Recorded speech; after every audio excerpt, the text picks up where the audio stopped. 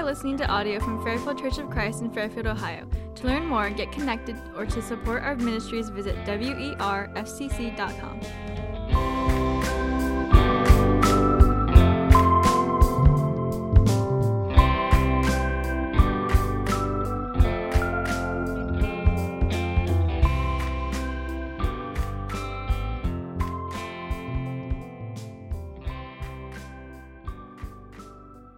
So this last June, my daughter Lucy turned 4. And it's kind of mind-blowing to me that we're already at this point, she's 4 years old. But also, it's just been so much fun getting to watch her grow, both physically and also just watching her little mind just kind of explore the world around her. But if you've been a parent, you are a parent, or you've been around small children for any amount of time, you will very much understand what I'm saying when I say that we are in the why phase of life. Everything. Why is the sky blue? Why is that a dog? These are real questions. I don't have real answers for all of them, but I have answers. But it's this question of why about everything. And again, if you've been around small children, you know it's not just one why. It's not just one single why. There's like 5 different layers of why there. Maybe an unending amount of whys that you kind of have to go through. And my wife and I, we try our best. We try our very best to just patiently answer all of these questions that we can with her, trying to go down the various depths of why. But I'll admit there are times that it is a little bit more challenging. There's some questions that kind of really just make you twitch a little bit. If you've been a parent, you know what I'm talking about. The question of, hey, could you clean up your toys, please? Why? Yeah, and you get that whole layer of questioning down through it. Also the question as far as hey, we can't give you another piece of candy right now. Why? It's just not good for you. Why? It'll hurt your tummy. Why? I just have a piece of candy, whatever. We'll just end the questioning right there. We don't do that all the time, but again, if you've been a parent, you understand. There are times you just kind of wave the white flag and all right, you win, whatever kind of thing. Now, this is not something that is just exclusively unique to small children. Even as we grow, we still like to ask the question, why? And especially we like to ask the question, why, about rules. Well, who are you to tell me that I can't do that? That's just a sign that says I can drive that fast. Who's actually going to catch me kind of thing? Why is this even a rule? It just feels kind of arbitrary in the first place. And even when we start getting those why question answered, much like small children, some of us, we think we're very clever, and we keep asking, why? Kind of this false pretense of really wanting to know why, but also there's kind of that undertone of, I don't really want to know why, I'm just going to keep prolonging this issue until you give me the piece of candy. But there's this why question, especially with rules, that we just like to ask over and over and over. And I think this mentality carries over, especially into why people are resistant to following God. I believe that many people look at Christianity and all they see is a book with some rules and regulations. Don't do this, don't do that kind of thing. And they might view it as an oppressive system designed to control, manipulate others, or just some arbitrary merit system like, oh, good for you, you followed that one rule. Do you feel better about yourself? Kind of get that feeling again. Because really, what does this supposed God have to do with my life? Who is this God to say what I can or cannot do with my life? Why does any of this matter? And especially as we're going through the 10 Commandments, this might be like the surface level of what many people outside the church know about the Bible and the rules. They might just know the 10 Commandments. So why did God give us the 10 Commandments? Why did he give his people the 10 Commandments that we find in the Bible? Why is there all this other wisdom and all these other prohibitions in the Bible? Is it because God gets some dictator-like satisfaction out of people just following his special arbitrary rules? Or is there a possibility that there might be something deeper to the issue? You see, as we study this prohibition, this seemingly simple prohibition of adultery this morning, we're going to delve into why you can trust God as a good and wise creator and designer who really does love his creation and knows what's best for it. We're also going to examine some of the implications and challenges that people have presented against God's designs for humanity, and most importantly, how you can witness to the world around you about the goodness of God. Now, before we continue much further, I want to establish two very important premises that will carry us through the rest of this morning. Premise number one is that God is both creator and designer of all things. God is creator and designer of all life around us. This is a hugely important fact that we need to begin with. Again, that God is creator and designer of all life. And in Romans 1, we see that this fact has been made evident by simply observing creation around us. Romans 1, 19 through 20 says, "For what can be known about God is plain to them, because God has shown it to them. For his invisible attributes, namely his eternal power and divine nature, have been clearly perceived ever since the creation of the world in the things that have been made, so we are without excuse." We see from this passage that God has made himself evident in creation. And so now we as humanity are left with a choice. We either believe that there is a God who is creator and designer of all things, or, frankly, that everything around us is just the result of random chance. This is an aspect of faith, and it is a crucial choice that every person needs to make in their life. Because if you don't start with this belief that God is the ultimate creator and designer of all, then frankly, none of this matters. You have nothing to go back to besides, it's just random chance. My whole life is falling apart. My life is a mess. That's just the roll of a dice, I guess. It's a pretty hopeless way to live. It's a pretty hopeless mindset to get yourself in. However, I hope that if you're on the fence about God, or if he's good at all, that as we study this morning, you'll see that we are by no means an accident, and that we have been created by a good and wise designer, which is our second premise that we're going to kind of talk about now, but also, again, try to show you as we go through these different texts this morning, that God is wise and that God is good. You see, once you've established God as a creator and designer, you then need to figure out who he is. Now, if you've ever studied nature, anatomy, or anything like that, and seen how we are physically put together, how the world around us is knit together, it's pretty incredible. Again, what we just read in Romans shows us that we can look at creation and see that this was by no means just a random roll of the dice. This was by no means chance, that there is a creator and a designer behind all things. It should be evident that God knew what he was doing then when he put things together. He's the designer. And again, this wasn't just a random chance. If you think about a car does not come together when a bunch of metal just smacks together and we got, a car. A car works. That's not how vehicles work. There is a lot of design, there's a lot of thought that goes into making a vehicle that is even functional. And regardless of your opinion on a particular make, model, brand of vehicle, cars are not initially designed to fail.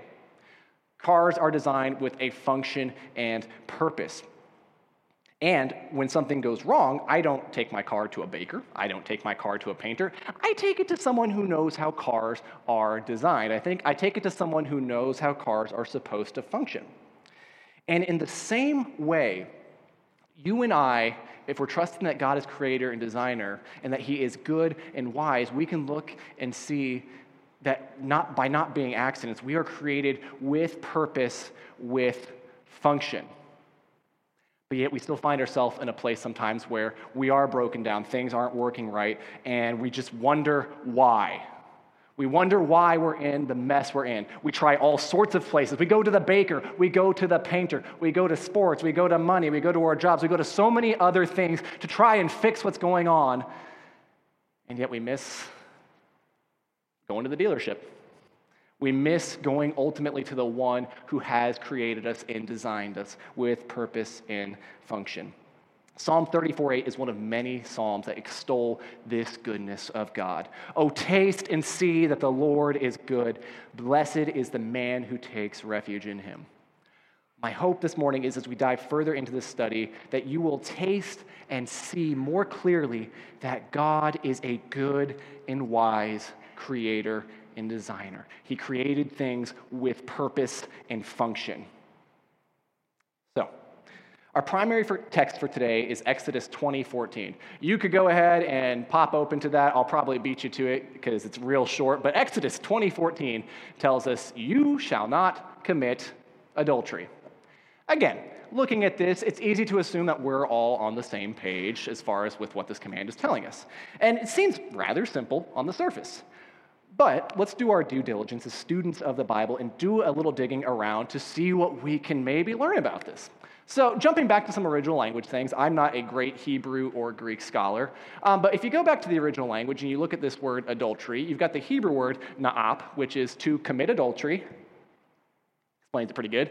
You've got the Greek, which is moisheu, which is to also commit adultery. We're using the word to define a word, which seems a little circular reasoning-wise. And then you've got both literal and figurative usage. So if you're looking at the usage of the word adultery, you've got both the literal usage of adultery, but you've also got the figurative usage where God is describing his people's unfaithfulness to him or to the covenant. But again, in all of this, we've not really actually defined what adultery is. And I know this might seem a little silly and pedantic, but it is important for us to take the time to just really understand what we're talking about. So if you go to the Oxford Dictionary, what is adultery defined as? Adultery is defined as voluntary sexual intercourse between a married person and a person who is not their spouse. Again, if you know your Bibles, this seems kind of silly. Why are we spending so much time on this? Like, it's pretty cut and dry there. Is it? Because it would seem to me, if you read this literally, it seems that there's a married person involved. So if I'm single, all I have to worry about is just not getting involved with a married person, right? That would seem to be the case. And again, if you know your Bible, if you've thought about this for any space of time, you'll know that mindset is silly. But if you also know your Bible, you'll know that in Matthew 5, this is the exact mindset that Jesus is talking about in his Sermon on the Mount. Because you see, he was talking to a group of people who were really good at following the law to the letter. Some would say too good at following it to the letter, to where, well, we have the whole function of it and everything. We understand that, yes, it's adultery, but we look for all the technicalities within it. We look for every reason that we could maybe find a loophole. We love loopholes. We love to find ways that we are exempt from something. We love to find ways yes, that does not apply to me. Why? Because it might get us out of trouble. It might save us from something. It might save us some headaches and things like that. But we like to find loopholes as people. And as ridiculous as this all sounds, it's not so far-fetched and removed when we start going down this path, especially when we start looking at our relationship to God's designs. You see what Jesus says in Matthew 5:27-32 is that you have heard that it was said, "You shall not commit adultery." But I say to you that everyone who looks at a woman with lustful intent has already committed adultery with her in his heart. If your right eye causes you to sin, tear it out and throw it away, for it is better that you lose one of your members than that your whole body be thrown into hell. And if your right hand causes you to sin, cut it off and throw it away, for it is better that you lose one of your members than that your whole body go to hell. It was also said, whoever divorces his wife, let him give her a certificate of divorce. But I say to you that everyone who divorces his wife, except on the ground of sexual immorality, makes her commit adultery. And whoever marries a divorced woman commits adultery. You see, Jesus takes this idea of adultery a step further by saying that if you even look at someone with lustful intent in your heart, you've already committed adultery. Jesus, how on earth is this even fair? Jesus, I feel like you're reading into this a little bit too much. Again, we like the letter of the law. The letter of the law says this. I didn't do anything. Sure, I might have thought about it. But I never did anything, so what's the problem here? What I hope you've seen throughout this series is that time and time again, it comes back to an issue of the heart. If you remember murder, it doesn't just start with a physical act of murder. It's not that someone just got up and murdered someone and like that was the big issue there. There's a lot of things that precede that action. Thought precedes action. James 1:13-15 tells us, "Let no one say when he is tempted, 'I am being tempted by God,' for God cannot be tempted with evil, and he himself tempts no one. But each person is tempted when he is lured and enticed by his own desire. Then desire, when it has conceived, gives birth to sin, and sin, when it is fully grown, brings forth death." Try to loophole your way out of that one. Is anyone without sin? We're going by Jesus' standard on this expanded definition, not just the static definition of adultery, but this expanded kind of living definition of adultery. Probably, maybe want to call it sexual immorality, maybe. If we're going by that, I can't imagine a single person is. Romans 3:23 tells us that all have sinned and fallen short of the glory of God. And that can be a difficult idea to come to terms with. It can be a difficult thing for us to kind of wrap our heads around, especially when we know people in our lives, maybe they're even unbelievers, but they live good lives. They seem like they're faithful to their family. They might donate their time or money to different organizations. They are very generally kind and things like that. I mean, certainly they're good people, right? What we're looking at there when we see those things is simply the external facade that each one of us puts up in our lives. We can see the outside in a very limited scope of things in the physical world around us. However, Jesus is not looking at what's readily visible, but examining the unseen, the heart. Does what happens in here make a difference out here? It very much does. Again, think back to murder. If you are harboring enmity and strife and anger and rage and bitterness towards somebody, you're probably going to treat them differently. I know there's those of us that would say, I can fake it, I can put a smile on, I can put on this front of there's nothing wrong between us, everything's good.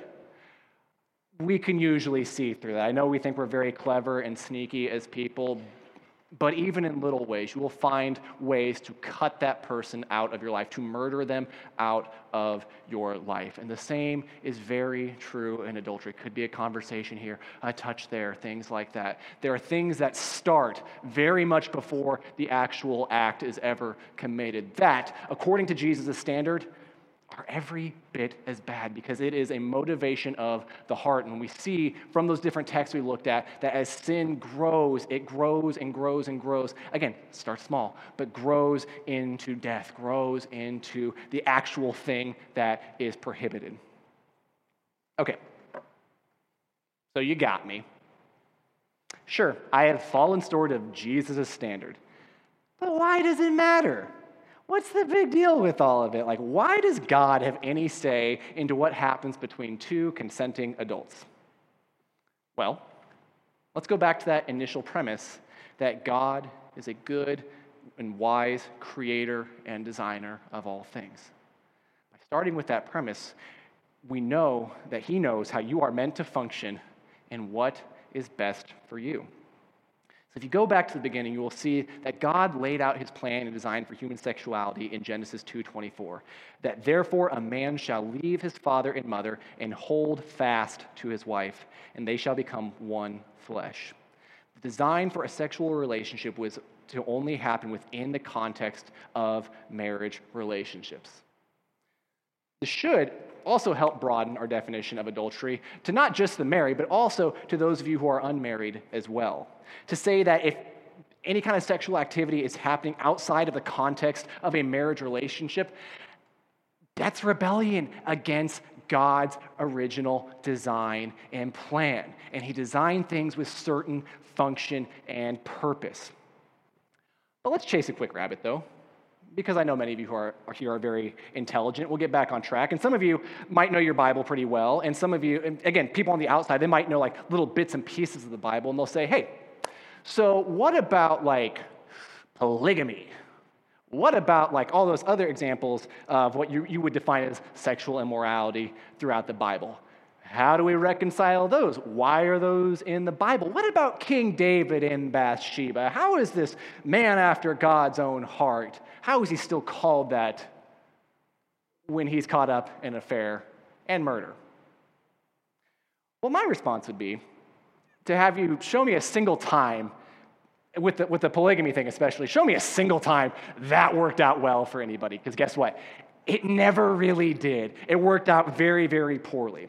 And one thing, if you've heard me speak before, I say this a lot when it comes to studying the Bible and looking at the Bible, just understanding how we perceive things, is that there's times that the Bible is descriptive and there's times the Bible is prescriptive. The section we're in right now in the Ten Commandments is very much prescriptive.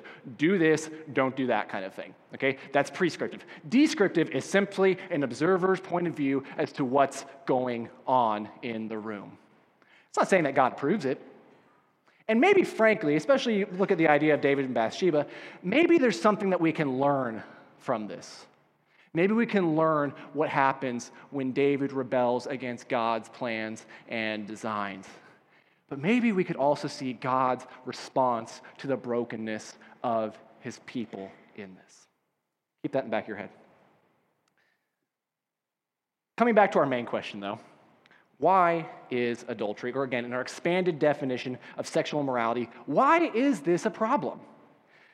I have spoken with many people going through major life issues or problems, and there's sometimes a moment that comes up where there's this disconnect of how my choices and my actions are affecting my life in a negative way.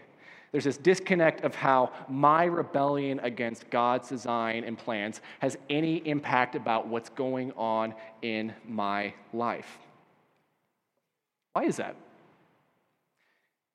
You see, sin, especially adultery and sexual immorality, is incredibly, incredibly deceptive.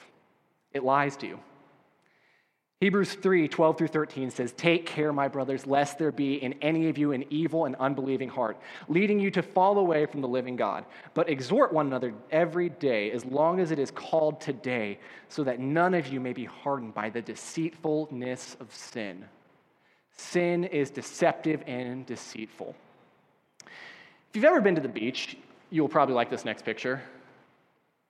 How many of you is like, this is like the dream? Like you close your eyes, like if someone tells you to go to your happy spot, that's where it is. Yeah. So if you've ever been to the ocean, one of the things you might know about the ocean is if you go into the ocean, different spots, like as you're going to the beach, there will be a flagpole there.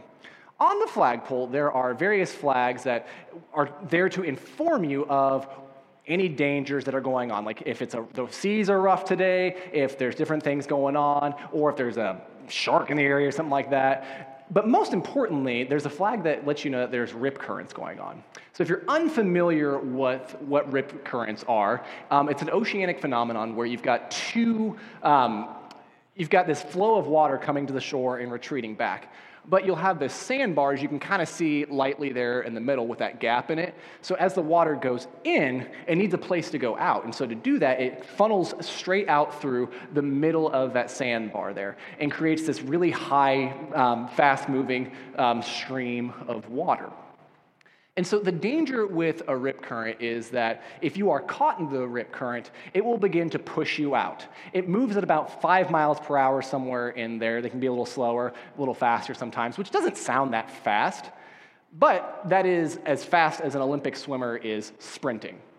So I don't know any Olympic athletes here. I myself am not an Olympic athlete. And so what happens is as people start getting pushed out, your natural instinct is, I'm getting further away from shore. I should go back to shore.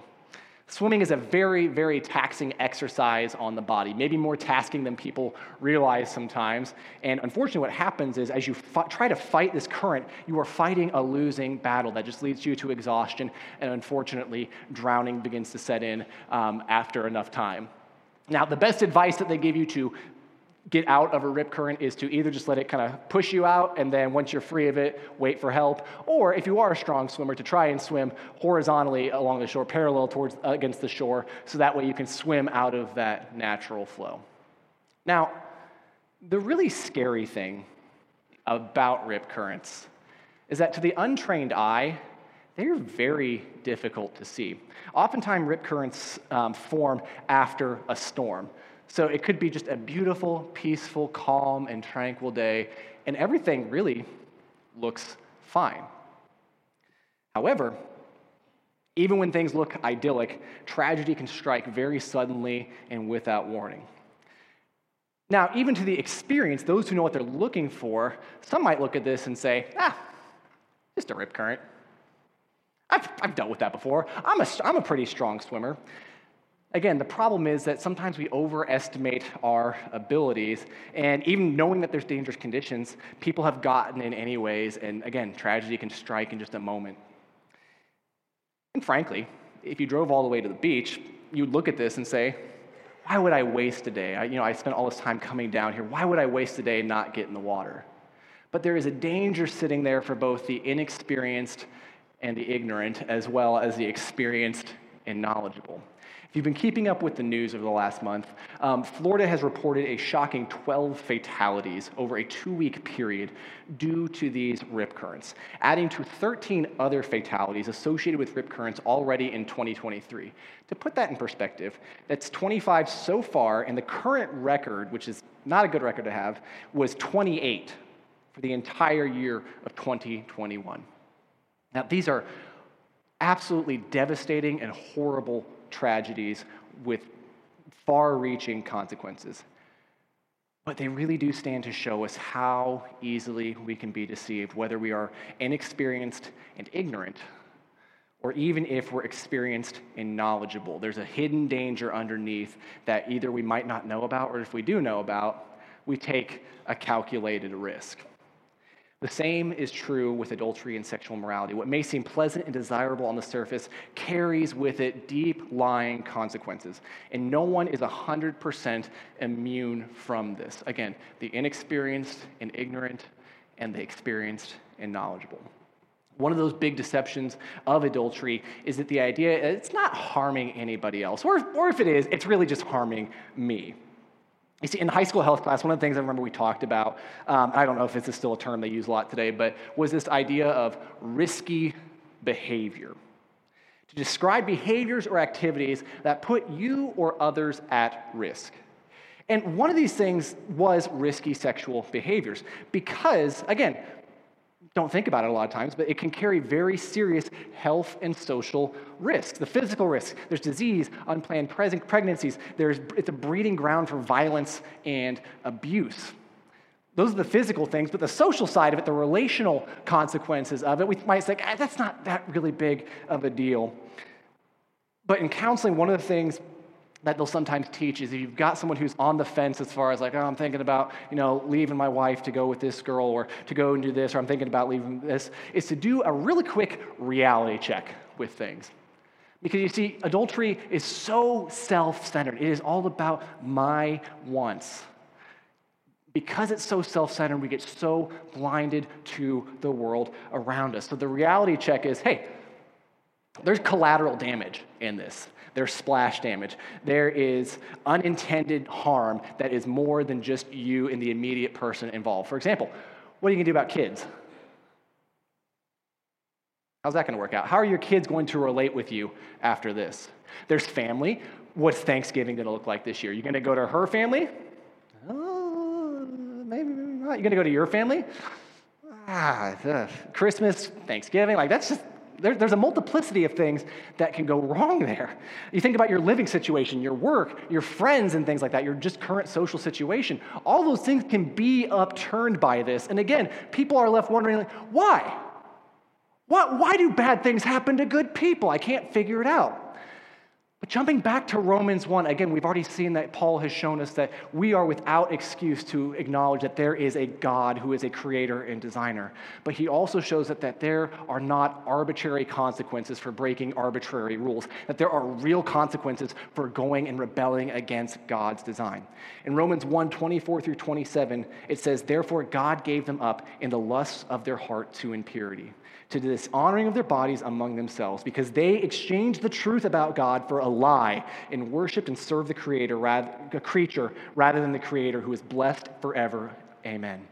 For this reason, God gave them up to dishonorable passions. For their women exchanged natural relations for those that are contrary to nature. And the men likewise gave up natural relations with women and were consumed with passion for one another, men committing shameless acts with men and receiving in themselves a due penalty for their error.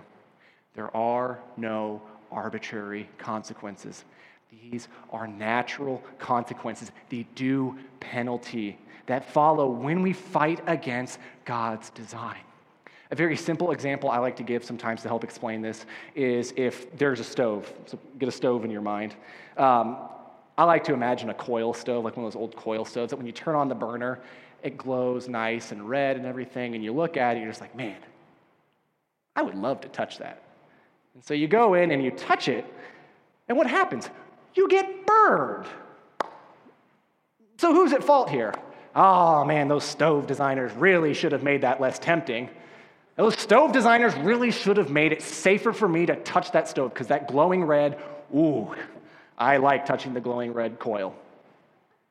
No. I mean, it feels ridiculous, but again, we are very clever as humanity. We have found ways to medicate and to just find workarounds to getting around this without acknowledging the real issue at hand, which is that I should not be laying my hand on a hot stove in the first place. Our fundamental approach is broken in this spot. So maybe, just maybe, God's not out to stop us from having a good time. But maybe he deeply loves and cares for his creation, you and I. He deeply desires to not see us suffer so unnecessarily, touching the burner over and over again and just left wondering why. Now, it would be highly irresponsible of me to just stand here today and just give you a good lesson in morality. Don't do this, don't do that. Because I know the reality is that many, if not most of us, myself included, have experienced first or secondhand the consequences and pain of adultery, or in our expanded definition, the pain that sexual immorality causes in our lives or the lives of those around us. And again, it's not something that anyone is 100% immune from. You are never too strong to fail. So what are we to do with this?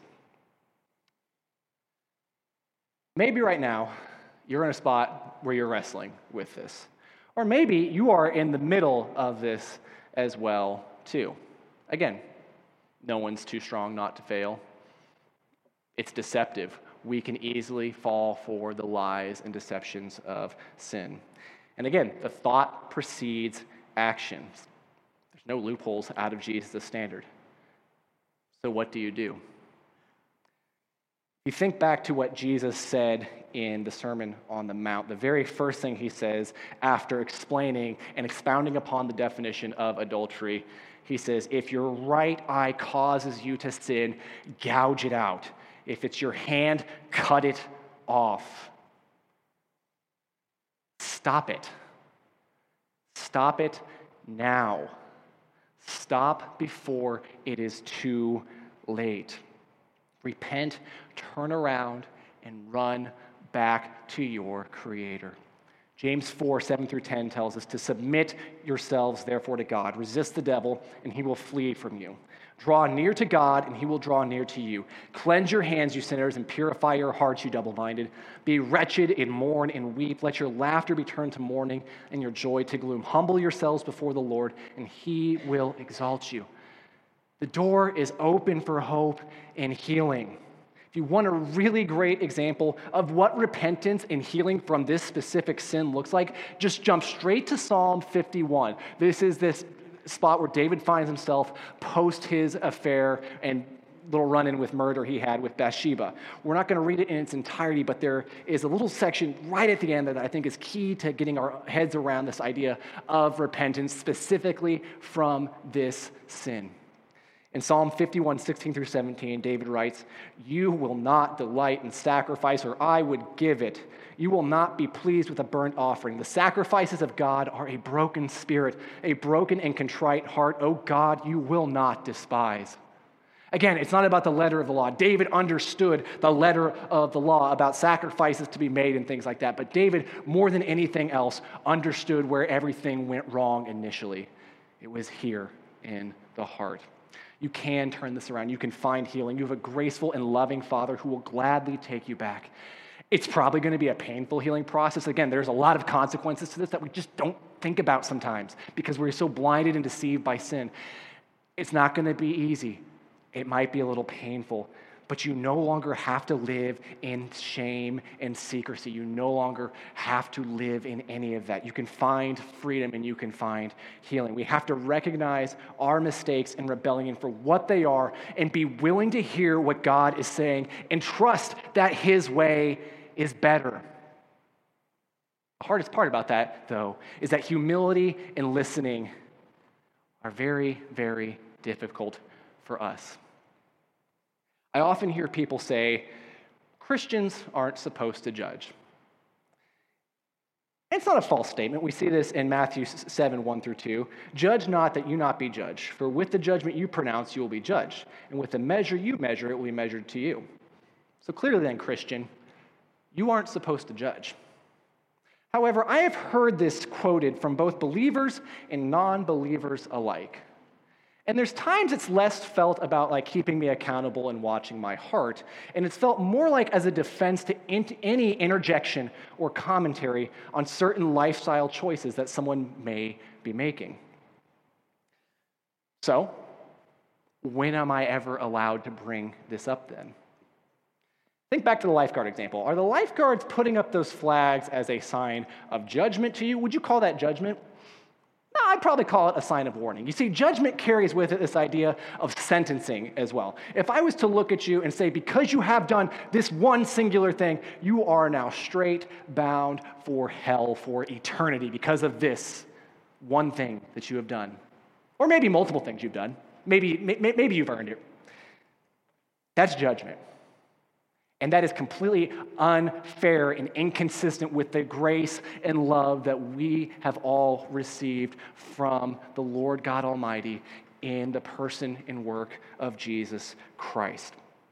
And again, recognizing that this is an incredibly common and deceptive and destructive sin that's probably impacted all of our lives in one shape or another. We don't approach that, we should hopefully approach that conversation a little differently with that same gentleness, that grace and humility that has been shown to us. Judge not, but please give a cry of warning. James 5, 19 through 20 says, "My brothers, if anyone among you wanders from the truth and someone brings him back, let him know that whoever brings back a sinner from his wandering will save his soul from death and will cover a multitude of sins." Again, warnings without promise of hope, grace, love, or reconciliation. No. That's not what Jesus was about. That's not how God has designed things. He has designed a specific way for us to live and to function, but when we rebel against that, He is also gracious and loving enough that He has designed and gave purpose and function to Jesus to give us a way back. And this is not something we just have to limit to believers. Again, believers can fall into this, but this is something you can hopefully take and share with the world around you. I hope you'll be able to point to people and say, look, I know you're living your life this way, but look at this God who has designed things in such a good and perfect way. And even though there's imperfection down here, there is love and grace here, and you can find healing and hope in this spot. This last song we're going to sing this morning is not only a song of praise, a praise of this hope that we do have in the person and work of Jesus Christ, but it's also a song of repentance and humility. And again, whether it's the adultery, the murder, or any number one of these things that you've been struggling with, let's take some time during this song to examine our hearts. And if you'd like someone to pray with, I'll be up here during this song. I know there's plenty of people here who would love to pray with you and walk with you in grace to help you find that healing and to find that hope. I'll be up here during this last song. I'll be up here for a little bit after service as well. But let's stand together today. Let's lift our voices one more time. And let's praise God for the grace and forgiveness found only in Jesus Christ. Let's sing. Thank you for listening to audio from Fairfield Church of Christ in Fairfield, Ohio. To learn more, get connected, or to support our ministries, visit werfcc.com.